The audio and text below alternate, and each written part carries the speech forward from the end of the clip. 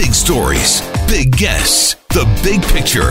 Afternoons with Rob Breckenridge. Weekdays 12:30 to 3, 770 CHQR. Well, clearly, Jody Wilson-Raybould, the former Attorney General, as much as she has had to say about the SNC-Lavalin affair, she has not been able to tell her full story. When she testified before the Commons Justice Committee, there were constraints on what she could talk about. The cabinet shuffle that led to her demotion, what happened after that, why she resigned from cabinet, she's unable to talk about all of that. Now, since she testified, others have testified about those matters. In fact, the clerk of the Privy Council, Michael Warnick, has now appeared twice before the committee. So it seems only reasonable that Jody Wilson-Raybould would have an opportunity to come back and tell her whole story. There was an emergency meeting of the Justice Committee today to discuss this matter, why the former Attorney General needs to be called back before the committee. And by the way, Jody Wilson-Raybould herself today said, quote, "As I said before, if the Justice Committee asks me back, I will appear." So she's willing to testify, and obviously she has more to say. But rather than address the question of whether she should be recalled before the committee, the Liberals used their majority on the committee to simply end the meeting. Here's how that went down. Shut down the Okay. debate. Okay. Thank you. We're going to move to a vote. All those in favor of the motion. I'd like a recorded vote, please, Mr. Chair. Recorded vote. I have another point of order. Mr. Clerk, I have another point. We had a request for a recorded vote. Please proceed to the roll call. Mr. Chairman, I do have another point of order. Yes. Disgusting. This is a cover-up. Mr. Essassi? In favor of the motion? Yes. Monsieur Drouin? Madame Lapointe? Mr. McKinnon? What a shame. What a shame. Cover up! De quoi Mr. avez-vous Barrett? peur? Cover up! No, it's a cover-up. I'm voting against. Mr. Cooper? I'm voting against this cover-up. Mr. Bolivar? Against the cover-up. And Ms. Ramsey? I'm strongly voting opposed, and I'm shocked at the behavior of my colleagues. Despicable. It's disgusting. So, That being You said, should be ashamed of your... That being said, the motion is adopted. Meeting is adjourned. That's it. Meeting adjourned. We're done talking about this. So pretty stunning behavior. Joining us for more is Michael Cooper. He's Conservative MP for St. Albert Edmonton, is a member of the Standing Committee on Justice and Human Rights. Michael, thanks for making some time for us here today. Good afternoon. Okay, so help us understand what went down here. What led up to that? Well, just to preface this, as you pointed out in your introduction, the reason we had this emergency meeting is because Jody Wilson-Raybould has only been able to tell half of her story. She hasn't been able to tell the other half because she's been silenced by the Prime Minister because he refuses to waive solicitor-client privilege and cabinet confidentiality. And in light of the testimony of Mr. Wernick and Mr. Butts, we also thought it appropriate that she be able to provide a rebuttal. So we brought forward a motion to put it on the table at the meeting today to call back Jody Wilson-Raybould. And instead of dealing with our motion, instead of presenting arguments counter to calling Jody Wilson-Raybould back, because it seems they don't want to call her back, they simply shut the meeting down. And after they shut the meeting down, they walked out the back door because they were afraid to face the cameras. They know what they're doing is wrong. They know that they're doing the bidding of the PMO as part of this cover-up.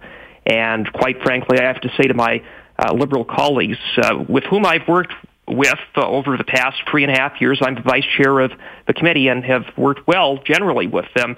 In light of their conduct today, I think they should really look in the mirror and ask themselves, is this the reason they ran for politics in the first place?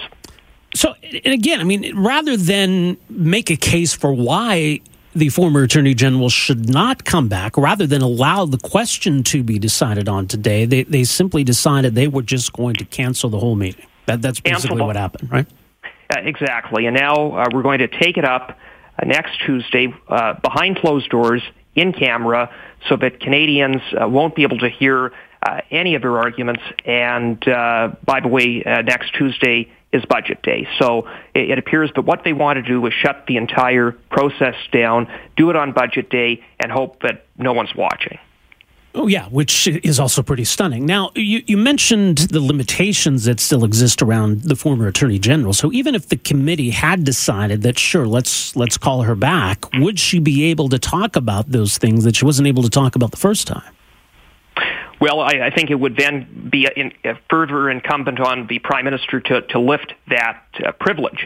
But regardless, the fact is that there were certain testimony of Mr. Butts and Mr. Wernick that characterized certain events differently than Ms. Wilson-Raybould. And the Liberals were very eager to have Mr. Wernick come back twice. I don't know why they won't let Jody Wilson-Raybould speak the truth, speak her version of events.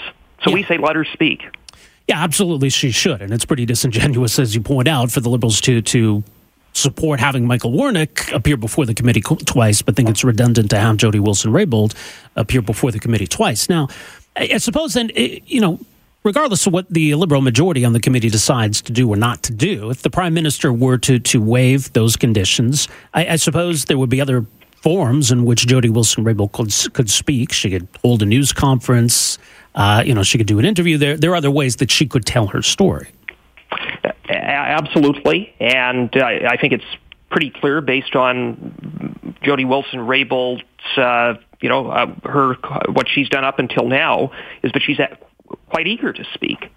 She wants to speak, but she can't, and it's all in the control of one man, and that's the Prime Minister. And at this point, what he wants to do is tie one arm around her back. Why? Because I think, once again, he's not going to like to hear the truth. I don't think that her version of events, what she experienced, is going to look favorably on the Prime Minister. So what he's hoping to do is direct his Liberal MPs to shut things down, cover things up, and try to wash his hands clean of everything. It's really disgraceful. Well, sure. And they want this whole thing to blow over. I don't think it's that easy. So if you're going to get this intransigence on the Justice Committee, then, Michael, I mean, where do we go from here? How do we ensure that this matter is investigated?